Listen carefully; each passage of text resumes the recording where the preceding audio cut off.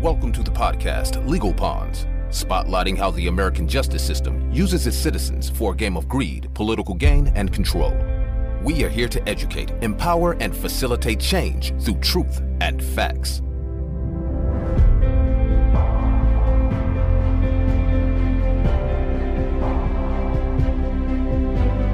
Hello out there in podcast world. We have a great show planned for you today. We are going to be talking to Jay from Inside Out.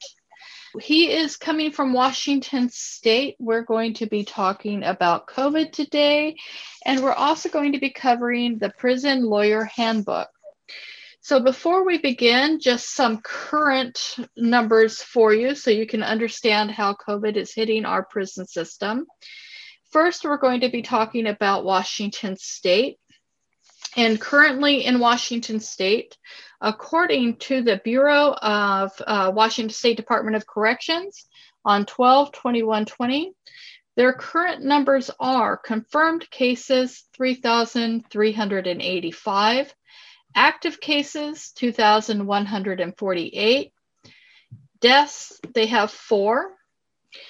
To give you perspective, it's a little difficult to get accurate numbers for the prison population in Washington State, but the current prison population approximately is 17,421. The cases in Washington State are hitting the age range of 26 to 40. And they are looking at currently, they say they have tested 7,709. They've had 3,385 positive results, and pending lab results are 90. Nationwide, according to PBS, 1 in 5 prisoners has had COVID, and there has been over 17,000 deaths. By December the 15th, 276,235 people in prison tested positive, and at least 1,738 nationwide have died. And again, we say approximate because, as Jay and I will get into, they're not very forthcoming with the information through the Bureau of Prisons. So welcome to the show, Jay. Do those numbers surprise you? No, not at all. And I appreciate you giving me the opportunity to be part of this great show. It's an honor and a privilege. I try to branch myself out, as you probably know, with other platforms and whatnot. And just for your guys' viewers, before we get into the meat and potatoes of this broadcast here tonight, I just want everybody to know that I do belong to Instagram, Twitter, YouTube, and Facebook. Viewers, I think I sent the links to you in your broadcast here. If you can share those links to your viewers and whatnot so they can follow me, it'd be greatly appreciated for you and them as well. Yes, those links are going to be on legalpawns.org as well as a transcript of this entire conversation. So Jay, tell us a little about you and what your links are, what you are doing with those. No, absolutely, and I appreciate that. Thank you for the question. Basically, what I do is I'm a prison activist. I do a podcast every Sunday at 6:30 p.m. Pacific Standard Time right here in Washington State. And I speak about the corruption and all of the mishaps, if you will, all the negativities, if you will, that are going on inside prisons. I also be the voice for the voiceless, and basically that's why the title is Voices from Inside Out. Because the inmates don't get a chance to speak their mind, even though they have a right to free speech and all of that. The DOC, or Department of Corrections, shut their voices down a lot, more than we realize. And it takes people like us, me and you, and other activists to be their voice and do what's right by the system.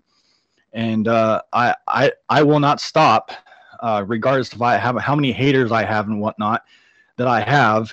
And I will continue to be the voice of those inmates because they need to have their voice heard, especially what's going on inside prisons. So that's, in a nutshell, that's what I do. I have a podcast. I talk about prisons. I talk about the corruption. I talk about the Department of Corrections, or DOC, or better known as Department of Corruption. So I kind of put it out there in a nutshell. I'm raw, uncut, and unbiased. We were talking, as you heard the intro, about all of the numbers, and I said to the effect that it's the best we can get. Are you running into the same issue with inaccurate numbering? They're not reporting correctly, not just about the numbers, but everything in particular? No, absolutely. And I take it you got that off the Department of Corrections website, correct? I got some of the numbers off the Department of Corrections website as far as Washington State. Yes. The one thing I do want to bring up is that I listened to your podcast the other day, the one that you recorded 3 days ago regarding the Department of Corrections. Yes. And you had reported that there was no numbers for Monroe. And I am happy to say, with a tongue-in-cheek, that they are reporting Monroe Correctional Complex has 55 cases with 1 death. Oh, wow. Interesting. Because that was just like I said, a few days ago when I did that update. Yeah, I just want for the viewers and for you, just to put it out there bluntly, I want everybody to know that Department of Corrections webpage is not 100% accurate. And those numbers will not be true and forthcoming. The information that I get, of course, is from other activists that I'm hooked up with, including my own locked up loved one that's in Monroe, and gives me all the inside information that DOC will not do for whatever reason. And you're correct. I'm looking at, when I went on to, and if anybody would like to substantiate this, it's www.doc.wa.gov. And I was looking at each and every single prison, and there are a lot of prisons that have nothing reported whatsoever. That's a hard thing to believe because, again, from a prison aspect, there is no such thing as 6 feet apart. There's no, I mean, yes, some are wearing masks. And now, again, I don't know if all the prisons here in Washington State are getting the chance to wear masks, but I'm hooked up with, like I said before, other activists that are trying to change that to where they at least get 2 masks per inmate. That way they can wash one and keep one on and flip them just like you would do your laundry and stuff of that nature. And plus, on top of that, if I may say this bluntly, they don't get enough cleaning supplies such as soaps and hand sanitizer in there either. And that needs to be looked at and changed to a certain extent because, again, like I said, the prisons are ran by us, the taxpayers, and they bring in buku amount of money yearly or annually. And they always tell us it's not in the budget. We can't afford soap and other cleaning agencies. That's a crock, and we all know that. So I've heard every excuse that DOC wants to use. They have a right to have soap and cleaning supplies. It's just the way it is. It is. It is. I don't know if you have seen, and this just came to my attention from the last interview I did. There is a group called Worth Rises, and that's WORTH Rises. They just put out the largest handbook I've ever seen, and it's called The Prison Industry, How It Started, How It Works, and How It Harms. Wow, okay. I will send you over the link to that. The link will also be, again, on our webpage. I appreciate that. Yes, and I think that, with the general population out there, I really don't think they understand what the prison system looks like, how much money is involved in this. Oh man, I got a number for it. If your followers and viewers want to hear the number. We absolutely want all the details that you have. Well, let me speak on that while it's fresh in my mind. Because, like I said, I don't have the data in front of me, but it's in my mind. I've done shows on it before. Let's see, 2019, last year's data, and I don't have 2020's data yet because I don't think it's out yet. 2019's data of the amount of tax dollars going into the system as a whole reached a $200 billion. That's $200 billion with a B, not million, billion. And that's all of our tax dollars, funding the system as a whole. And it would make you upset if you found out what or all that money went. It doesn't go to anything that's supposed to go to it. It just goes into somebody's pockets. Well, I'm just flipping through this as you're speaking, and I just flipped to one page alone. One of the things that, and we'll get back to COVID, I promise. But one of the things that I flipped to in this book was One of the misconceptions is about education in our prison system and how much education and free education our prisoners are getting at the taxpayer dollar, that they're able to get their masters and doctorates and et cetera, et cetera. Just so you know, an annual education spending per person in federal prison, according to this document, is $868 per person. Now, Does that surprise you? I actually think it's overinflated, but that's just my personal opinion. But $868. I want to know where in the world you can go to school at for $868. The last time I went to school, and we won't talk about that, but the last time I went to school. Fair enough. No, we don't go into that. My textbooks alone were almost $3,000. So. Yeah. It's almost like, and I hate to use this term because of the political climate we're in, but it's almost like the prison industry, the criminal justice industry, does do false news. So that well, believe it or not, if I can say this bluntly, and I might offend a few viewers, but hey, it is what it is. That's how I am. I don't sugarcoat nothing here on these shows. No, the prison system itself is basically, they make their own stuff up as they go. I don't know if you know that. The DOC is like, they're above the law in some cases, and believe it or not. And I've seen it all because I'm not just an activist. I'm a former inmate myself. So I've seen I've seen what it's like inside the walls. You know, I've seen the hype, the political standpoint, just everything from the inmates' attitudes to the DOC's attitudes. You'd be amazed what happens in there. And again, the public's eye don't see none of that. It takes people like us to expose it. You know, I want to address, for some reason in our justice system and in our public, when somebody says, I am, a former inmate, or I am a former, whatever, I was in the system, they automatically tune out. And I think that for somebody who's been in the trenches, that they are the ones that have the biggest voice, because it's not a vendetta. It's not I'm angry at the system and I'm coming after it. Right. It's showing that, the problem is this is what's going on and you guys aren't seeing it.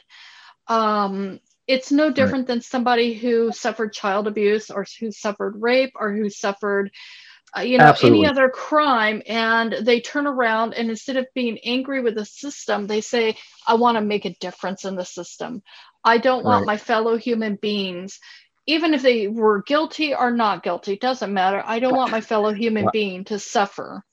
Wow. And you hit that right on the nail. And again, that's what, to me, from what I've seen since I've started doing this, the DOC, Department of Corrections, is afraid of that, is afraid of people like us. But, and that's real fact. The DOC and other individuals don't like people like us coming out here in the public's eye, or wherever we're at, whether it's platforms like this or in person, face to face. And we talk about the truth and spill the beans. And boy, do you get just anything nowadays, people are afraid of the truth. I don't know if you know that. And when people are afraid of the truth, that kind of makes you kind of like, what? Why are you afraid of the truth? You'd think you'd be more, happy, depending on the subject matter, of what the truth is, instead of something hiding it.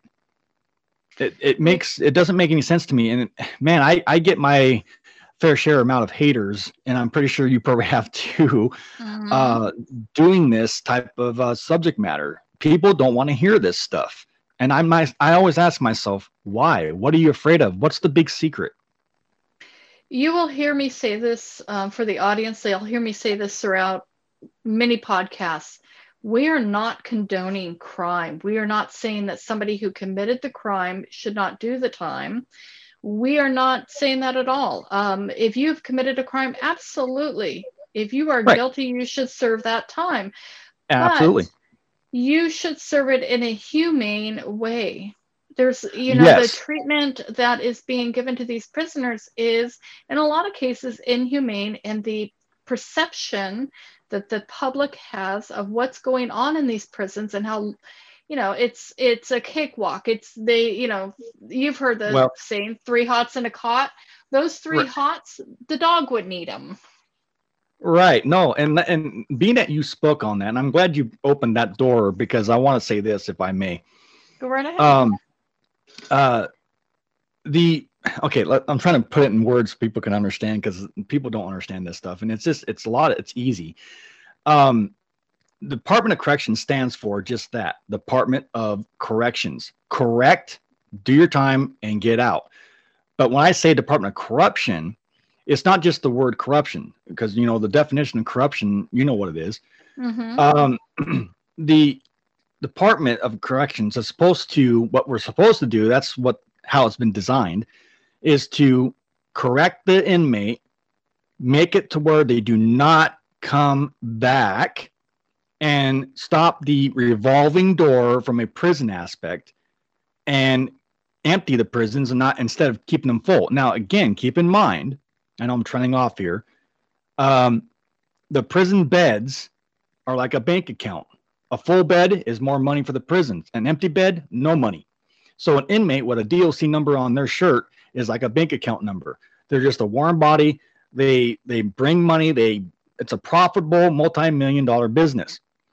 And an empty prison doesn't make any money off of these inmates. So they'll do what they can to try to keep them in there, even though it's supposed to be correct them and get them out. Do your time and go home. But we don't really see that anymore nowadays. You don't see go home. You see, if you're going to get out, you'll be back. You see what I'm saying? Because that's what happened to me. When I got released out the gate, the DOC officer looked right at me and said, "See you later. You'll be back." And I'm like, okay. And I left. I haven't been back since. And that's a testament just for myself as a whole. I haven't been back. So I proved that officer wrong. These officers. Yes, but I agree. If you look at the numbers are staggering. And again, we're going back to an interview I did before. And that interview was, if you are treating somebody inhumanely who already has an anger issue, who already has an authority issue, who already has issues, you're treating them inhumanely, and for a period of time that they can't escape it, it's only going to compound the problem and not help the problem. Absolutely. And until the program or DOC understands that, nothing's going to change. And we come back to, as we've seen before, huge corporations making huge amounts of money. Profits. Yep. Profits. So let's go back to COVID. What in Washington State, and I'm sure you know of what's going on in the other states as far as COVID. What is happening in the prison system? These are staggering numbers. 1 in 5 prisoners have had COVID. Right. Well, as you know, it's not getting any better. And in a prison setting, it just can't. Look, the virus itself is getting in there by the staff, not just the inmates themselves. All right. I want to put that out there so everybody knows. The staff members, the DOC staff members are bringing it in too. And they're trying to combat that situation. They're trying to give the DOC officers testing and whatnot before they even enter the prisons. But they're still getting in, and they're trying to work out a better system, if you will, to try to combat the virus. But if you're already sick and you haven't been tested, how do you know you have it? And then if you do have it, you're spreading it. And a lot of these DOC officers have been seen on camera not wearing masks, and we're supposed to wear them out here. Why can't they wear them in there? And that's why I was saying earlier, the DOC is above the law. They think they're better than all of us, and they don't have to do what the state tells them to do or what the laws tell them to do. And I don't have a lot of respect for DOC as a whole on that. They can help by stop the spread by wearing the mask like we have to. Exactly. And if you look at the numbers, it's really scary for those individuals who are working in prisons. They're going home to their families, and they're going out into the public.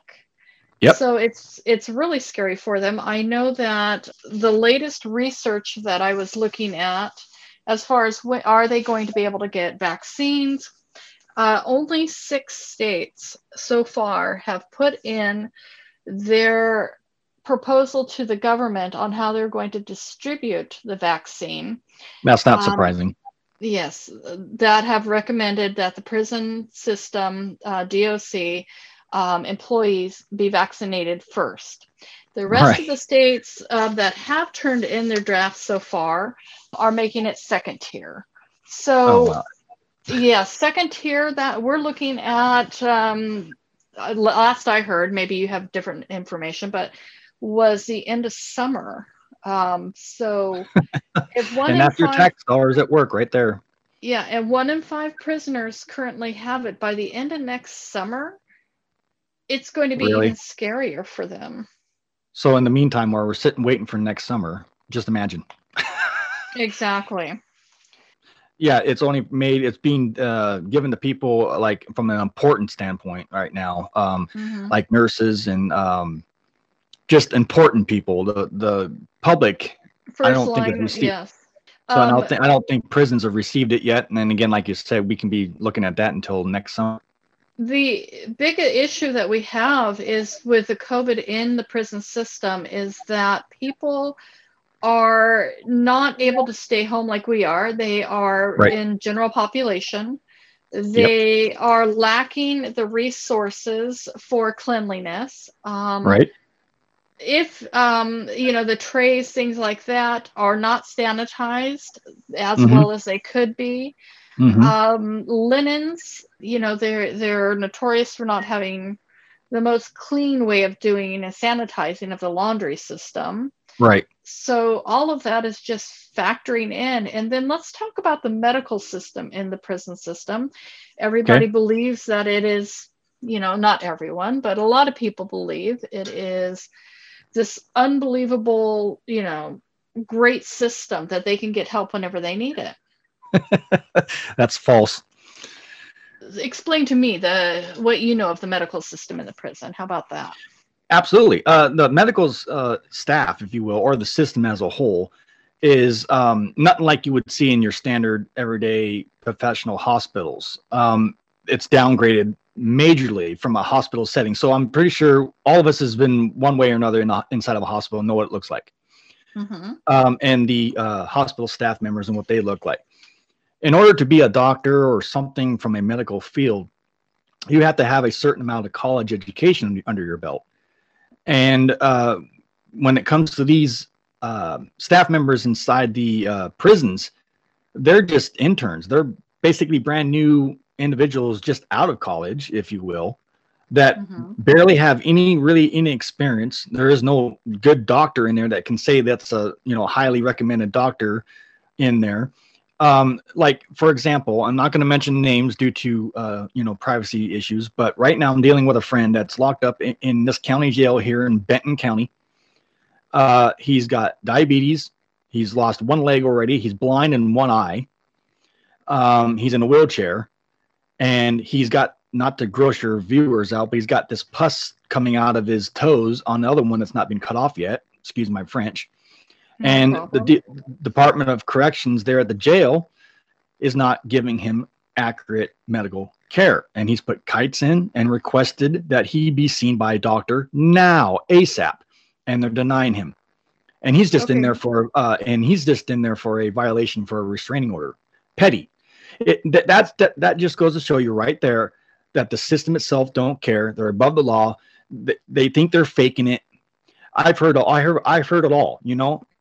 I had a problem with myself when I was inside. I needed some help from a medical standpoint.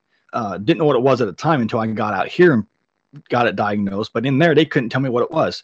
No doctor in there can tell you what your problem is. They always think you're faking it. And until that part gets changed, until the system as a whole gets changed, we're not going to see anything. We're going to see more cases like this day in and day out of people not getting taken care of in there. People have died in there due to a lack of medical care. People have died of diabetes, heart attacks, strokes. The laundry list goes on and on. And the medical does not know what they're doing. They don't even know how to give out the meds correctly. And that's a sad, sad situation. So you mentioned KIPES. Explain to the audience what a KIPE is. It's basically like a little piece of paper that you can write down your request of what you're requesting. And you got to send it, either give it to the DOC officer at his security desk, or you got to put it in the mail block or like the mail slot where the kites go, and eventually it'll get answered. While you're sitting there hurting, you'll see medical when it's time to be called out for medical. Basically, it's protocol. You got to go by step by step by step. And you write down your issues and your dilemma that you have on the kite. If you get heard, you get heard. If you don't, oh well. Then you got to write another one. That's how bad it is. Now, if you're dying, you'll be hard pressed to think that you're going to get seen by somebody. That's really scary. And that's your tax dollars at work right there. So it's not like the movies where you get the best of care. So, okay. Absolutely not. I wish I could say that. And now we're dealing, and then add on top of that COVID. So right. Boy, and they're not getting taken care of in there with that either. So it's going to be a bigger, gigantic mess than if it's not already. So by your understanding, what's happening if somebody is diagnosed with COVID in the prison population there in Washington State? What are they doing? Are they putting them in solitary? Are they just leaving them in general population? What's going on? It's a mixed bag. If I can say this fairly, the DOC staff, keep in mind, like I said, the prisons themselves here in Washington State are not hospitals, and they will not act like a hospital. So keep that in mind as I go along here. If you have an infected or an inmate that's got COVID, they'll put you in the hole or segregation and put you in there because again, they don't have the room or the space to put you in a hospital bed or a doctor bed or something of that nature, because the medical staff wing is only a certain size, and you can only hold a certain amount of individuals that are sick, or whatever it may be. So they bring these guys in because the prisons themselves, as you know, are constantly moving. Newbies are coming in, old ones are going out. There's constant, buses coming in from other places. So the thing is, they don't really have a good plan on how to combat the virus itself. Yeah, they're wearing masks. Some aren't, some is. And yeah, there's hand sanitizer in there and whatnot. But it gets used a lot, so it gets empty a lot. And to request a brand new bottle is like pulling teeth. It's always something. So that's where they do put the inmates, is in the hole until they're better. And then once they're better, or they, been tested and it comes back negative, then it can go back out to general population. It just depends on your staff and what they want to do. But right now, that's from what I was told from inside information. That's what they're putting people in. The prison in my state right now, a lot of them anyways, are under quarantine right now. And just so everybody understands, when somebody is put into solitary confinement and they leave, they have been COVID positive. They've been into this small cell, no stimulation whatsoever, no TV, no, they cannot talk to anybody else. Right. Unfortunately, that is very true. So you're sick and you're stuck in this place with nothing to do, no interaction with anybody. And when you leave it, guess who gets to clean it? Another prisoner. Right. What they call porter. So porter, another prisoner comes in where you've been infected and cleans it, and then goes back out into general population. Absolutely. And I can't clarify if the porter himself is, dolled up or protected to where he can't get it. So I don't know. I can't verify that. But I do know that my locked up loved one is wearing a mask, 'cause I've seen him. So, but it depends on the situation as a whole. DOC staff, like I said, will either make you wear a mask or they will not make you wear a mask. It just depends on the staff. There is also some prisons where, a lot of prisons right now where you cannot have a visitor. So They have not seen their loved ones for many, many months, just like some. It's all online to verify that real quick. It's all online to visit. The issue with that is that it's still costing money. The cost to have a video conference, a phone call, or a text is expensive. And some families cannot afford that. So they are not able to see their loved one, period, or have communication with the outside. Well, what they started because of this virus, and I want to put this out there so there's no confusion, in this state, and I don't know if all other states are doing this, but they are giving out free 5-minute phone calls because of the virus, and they are giving out free 5-minute video chats on what we call JPay. And so you can see or talk to your locked up loved one, but it's timed, and of course it's monitored, and it goes quick, so it's not really a good visit, but you get to see his face and ask a couple questions or what's going on and whatnot. But hey, at least it's 5 minutes. Washington State is better than some of the other states I've been talking to then.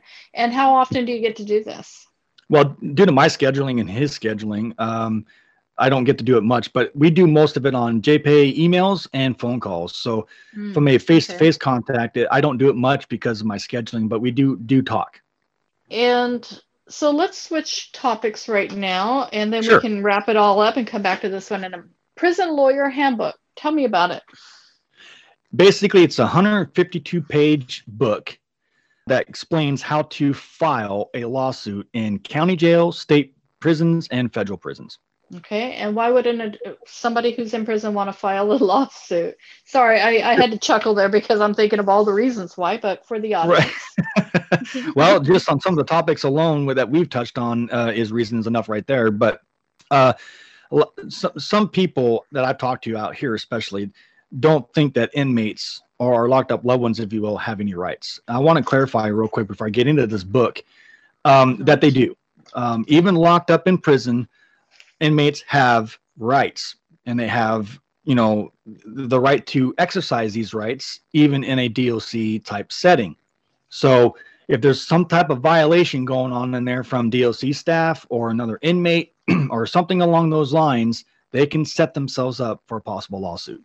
I guess the population, and I'm going to be the advocate for those that are just listening, maybe are on the fence a little bit, but what about all my tax dollars that are going to all these stupid, frivolous lawsuits? That is the thought that the general, that the U.S. citizen could have, is because that's what we have been told. All these, people are filing all these frivolous lawsuits because, they got 2 pairs of socks instead of 3 pairs of socks. What is your experience? Is this true? Not true? Well, from a lawsuit perspective, I'm just going to say this because I'm a former inmate, so I've seen my fair share of all the hype. Let me say this: the reason why lawsuits happen in there, and it's not because the inmate's being big, rude or disrespectful or anything of that nature, or trying to be vindictive with the state or federal.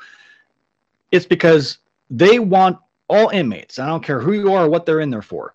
All inmates deserve to be treated fairly. Okay, I can't stress that enough to your viewers and everybody that's watching this right now or listening to this right now. All inmates, regardless of what they're in there for, deserve to be treated with a certain amount of respect in there. Now, lawsuits happen because of the disrespect, the violations, I'm sorry to keep it. I'm not trying to be all rude and everything, but it's like this. I'll just be blunt. Rape happens in there. Sorry to say that. So people have to sue because I got raped in there.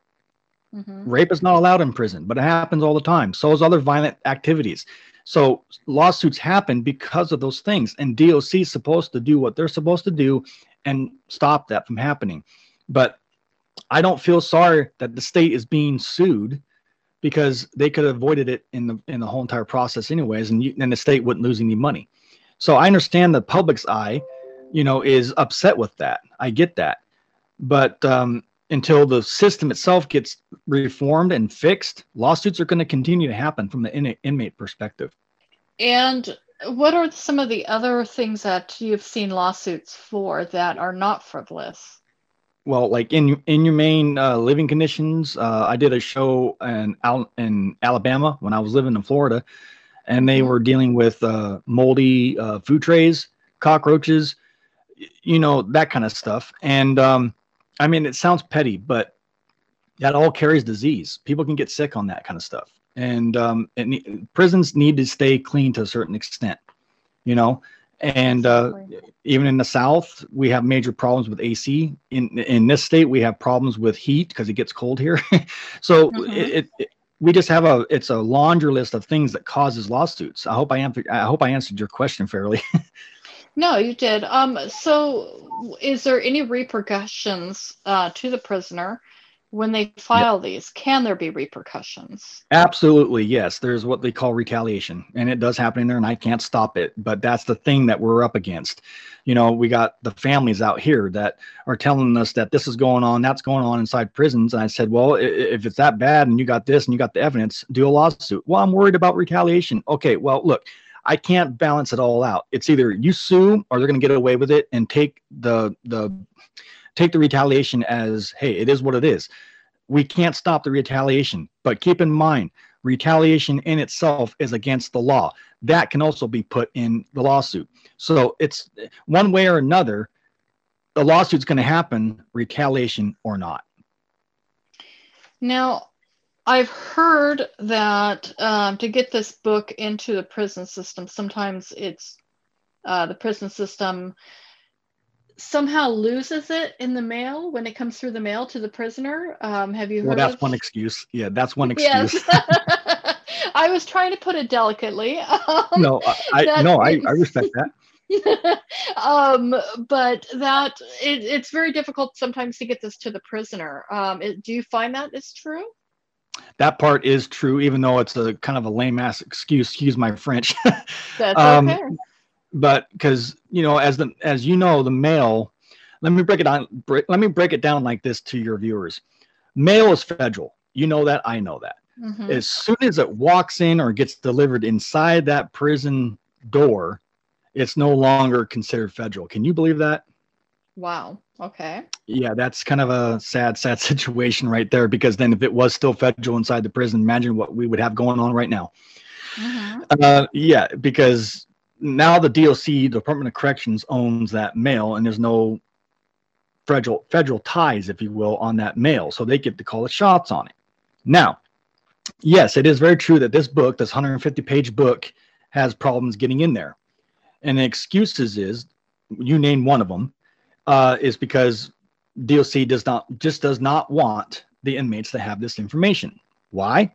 Because it's very truthful and telling, and it teaches them how to file a lawsuit against DOC, and DOC does not want you to know those secrets. So that's why they avoid it. So they come up with excuses to not let them have it. It's basically considered legal mail. I have also heard that, and you can correct this if you are, tell me if you've not heard this, from Sure. somebody else who is an advocate, that a lot of times this book, whoever gets it, if they do get it, actually receive it, they're put on a list called a watch list of problematic prisoners. So they could be... Yes, that they could. So problematic prisoners are the ones that when they are assigned a job, they get the, scrub the toilets out in the, or other things happen to them. They don't get to go, they accidentally don't get their time out on the yard, things like that. Close enough. No, you're absolutely right. Yes. And the mailroom itself in a prison setting has been sued multiple times for violating the inmate's right to mail. Let me say this real quick, and it's in the book, and I'm going to quote this book. Mm-hmm. And again, if your viewers want this book, and I don't know if I sent you the link, and if I didn't, I apologize. No, you I will send it to you a little bit later, but you can download this off of Google. Just type in, as you see here, Jailhouse Lawyer Handbook, and you can download it from a PDF file setting. And then you can print it off. Again, it uses a lot of ink, so be prepared for that, because like I said, it's 152 pages long, both sides, front and back pages. But to get to what I was saying, there's a section in here I want to quote off the book real quick. Inside this book, there's a section in here where it says, if the inmate has enough evidence or cause to file a lawsuit, this is one of them right here, because we're talking about the mail, and it says it right here in black and white. And it says this: censorship or extremely limited mail, phone or visit privileges. If DOC staff members are doing just what I read off there, that constitutes a setup for a lawsuit for that inmate. That inmate can sue or file a lawsuit under that just right there itself. And there's more steps, but that's just one, because we're talking about the mail. Wow. The inmates, believe it or not, if I may say this, the inmates have a right to have mail.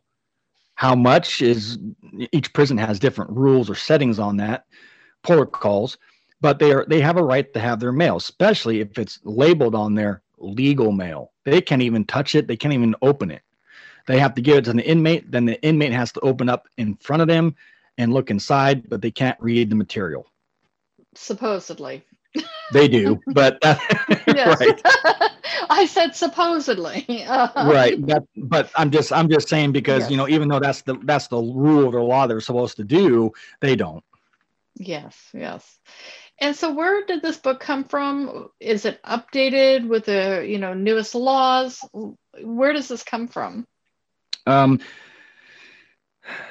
The editors, real quick, if I'll because it's overwhelming. This book is a lot of information, so bear with me. It's like a little note from the editors, and I don't know if this is the people that put this on or not. Her name is Rachel Miropol. I think I said that right. And then there's another person named Ian Head. I know these sounds funny names, but that's in the front page or the second page of this book. I'll tell you what, it's hard to show your viewers because of the way we're set up right now. But if they go to, jailhouselaw.org or jailhouselawyerhandbook.org, they can see that, and they can see who wrote it up. I apologize, I don't have it in front of me right now. It's just That's okay. That's all right. I actually will have the link at legalponds.org, so people Awesome. can go right onto it, and I highly recommend it. Perfect. So, thoughts. We're going to wrap this up, and so give me some of your final thoughts, and what you're looking at right now, what you're focusing on. Sure. Well, as of right now, as you know, being a prison activist, my job is dang near every day. It's almost like a 24-hour job, if you will, but I don't get paid for this. This is all volunteer work. And I want the viewers to know that I'm not looking for any type of popularity or fame or finances off of this, what I'm doing. I feel this is a calling for me for what I do. My Locked Up Loved One's the inventor of this podcast. Like I said, I'm just running it out here while he's in there, in his honor. So it was just me and him that came up with this idea. And I've been doing it since 2018, which is not very long. There's other activists that have been doing this longer than I have and got a lot more skills and whatnot going on. But I believe that two heads are better than one. I believe that if we can get all activists on board and be on the same page and do the same thing and stop the hate and the divide, I think we can get a lot accomplished, a lot done, and bring change to our system. Now, I can't change the world, and that's not what I'm doing here. But for the viewers, if you have a locked up loved one, I will be their voice, period. I don't care what they're in there for or any of that. I'm not biased. I'm not judgmental. I keep it real. My stuff is uncut, unbiased. There's no obligation to stay here and listen to my podcast. You can stay. If you don't like what you're hearing, see you later. But the bottom line is, I do what I do because I believe it's a calling, and and I enjoy it. I love helping people out. And that's why you're a guest here. Is we are here to educate the public. We Absolutely. want to raise the awareness, because we want to get rid of those misconceptions that the public has about the Department of Justice, about the legal system here in the United States.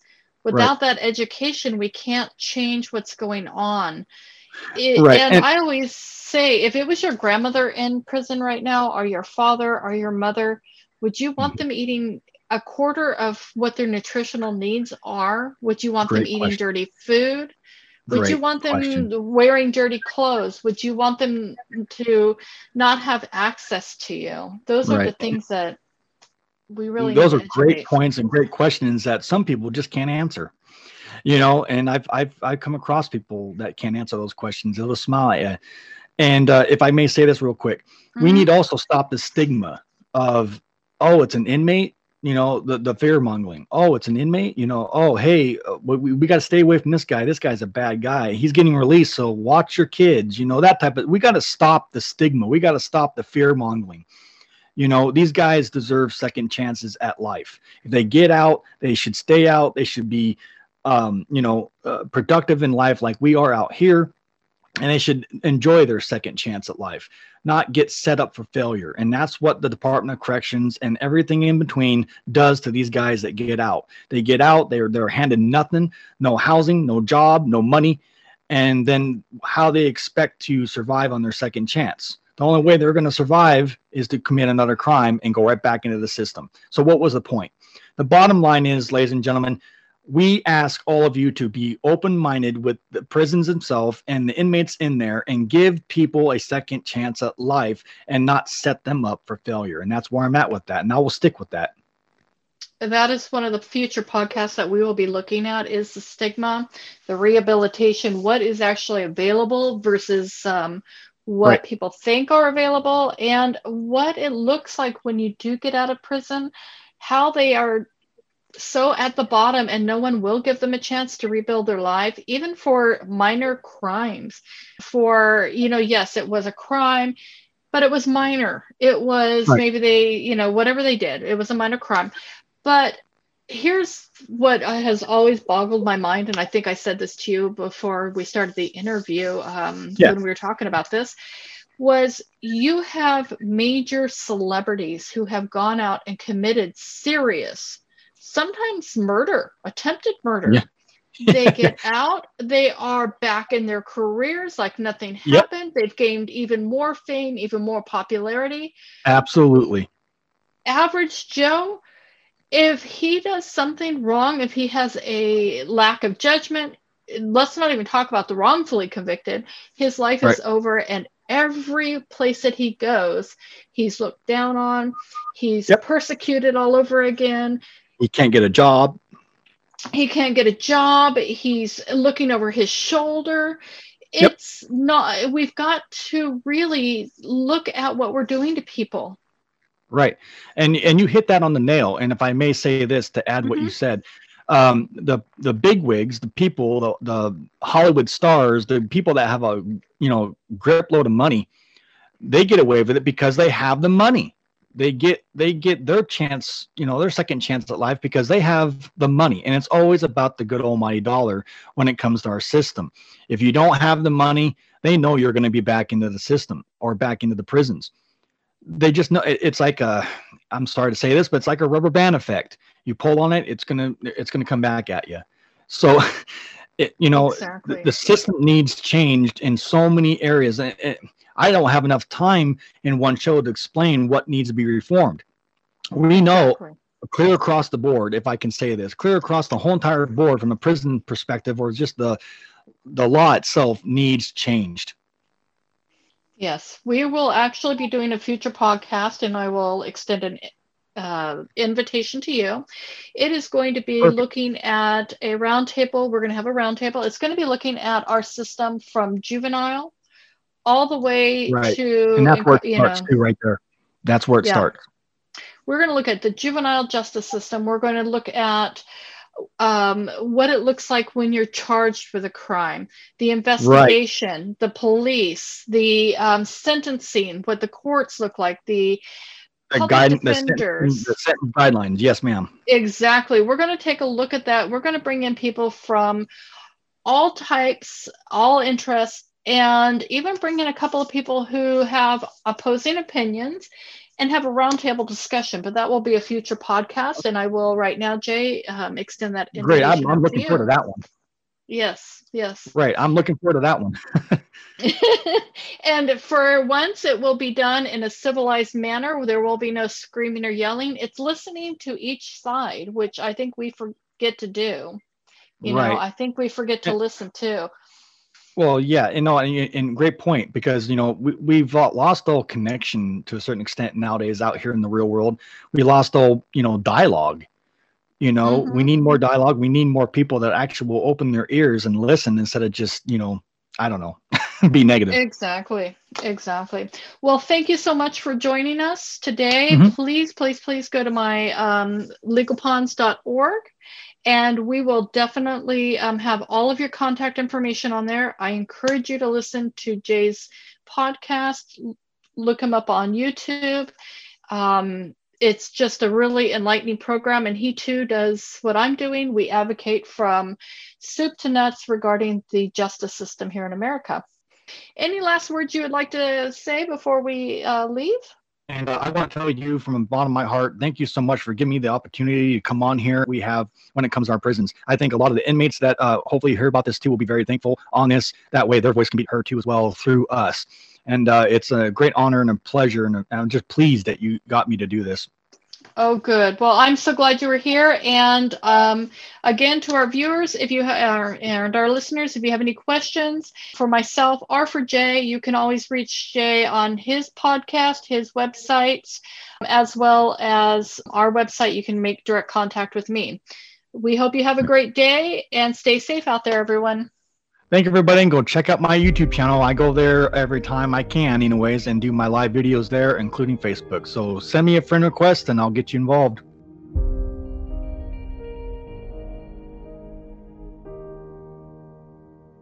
This podcast of Legal Ponds is for entertainment purposes only. Nothing in this podcast should be construed as legal advice. If you need any guidance on your legal issues, please seek out the advice of a licensed lawyer. All thoughts, opinions, advice, and beliefs of our guest and/or material presented are not necessarily reflective of the opinions, thoughts, and beliefs of Legal Ponds and any affiliates of Legal Ponds.